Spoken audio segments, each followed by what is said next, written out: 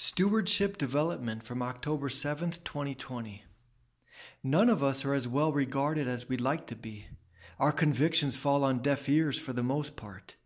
Tiny in the grand scheme, we protest ineffectively if we're unable to locate relatable common ground. Those who share our overlooked status are kindred spirits. We spend way too much energy destroying synapses. Rather than outright attacks, there are methods to bridge gaps, but most of us are too selfish to give them a chance.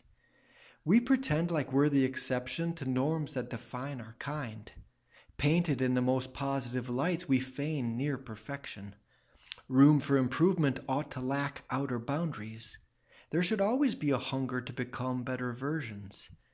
Thematically, we rally around opportunities for development, but many fall through the cracks thanks to injustice. Cohesive fabrics fray when we take them for granted. By not defending the least of us, moral high roads erode. Are you one of those longing for more refined stewardship? Have you seen enough of this mafiosa mania? We've got choices to make that can salvage decency, but something tells me a significant segment aims to stymie.